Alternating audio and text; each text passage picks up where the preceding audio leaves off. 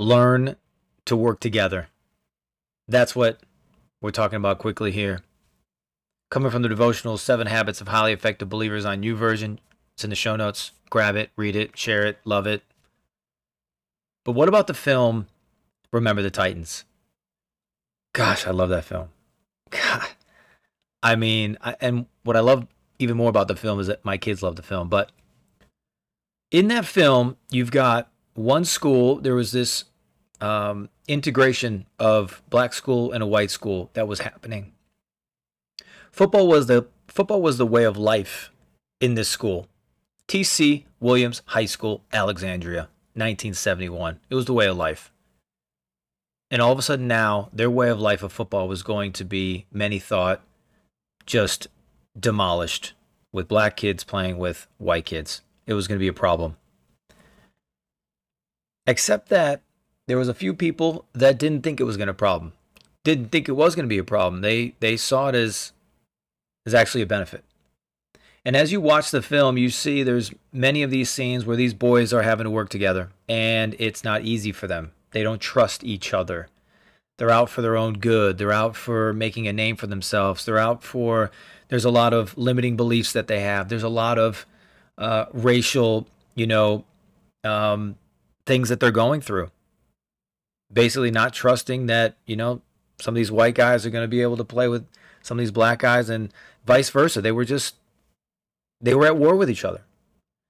As the film goes on, they finally realized that they had to work together.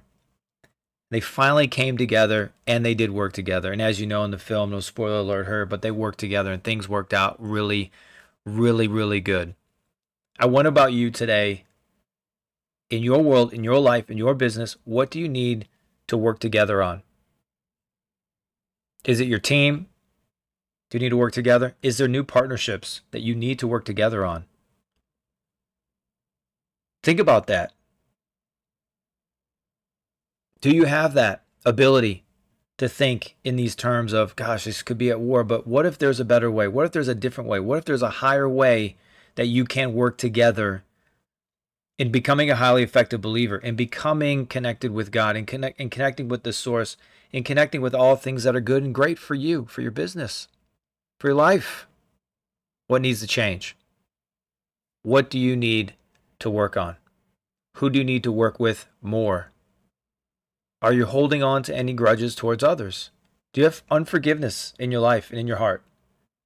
Think about that right now for yourself. Do you need to forgive someone? Do you need to ask for forgiveness? What area of your life needs to be humbled? Right? Working together. Even in Corinthians, it says quickly, I'll read it. Now I urge you, brothers and sisters, that all of you agree in what you say, that there be no divisions among you, that you be united with the same understanding and the same conviction. In this verse in 1 Corinthians, Paul was basically saying, hey, Corinthian church, you guys are incredible. You are all-stars. You're like the dream team, with Jordan and everybody on it. But you know what? You keep yelling at each other. You keep disagreeing, and it's going to tear you apart. What about you? What about your world? What about your life? What needs to change? What do you need to work together on today? That's the challenge. Who do you need to work on? Who do you need to work with? And maybe even what new partnership do you have in store for you? I'm rooting for you. I'm praying with you. God bless.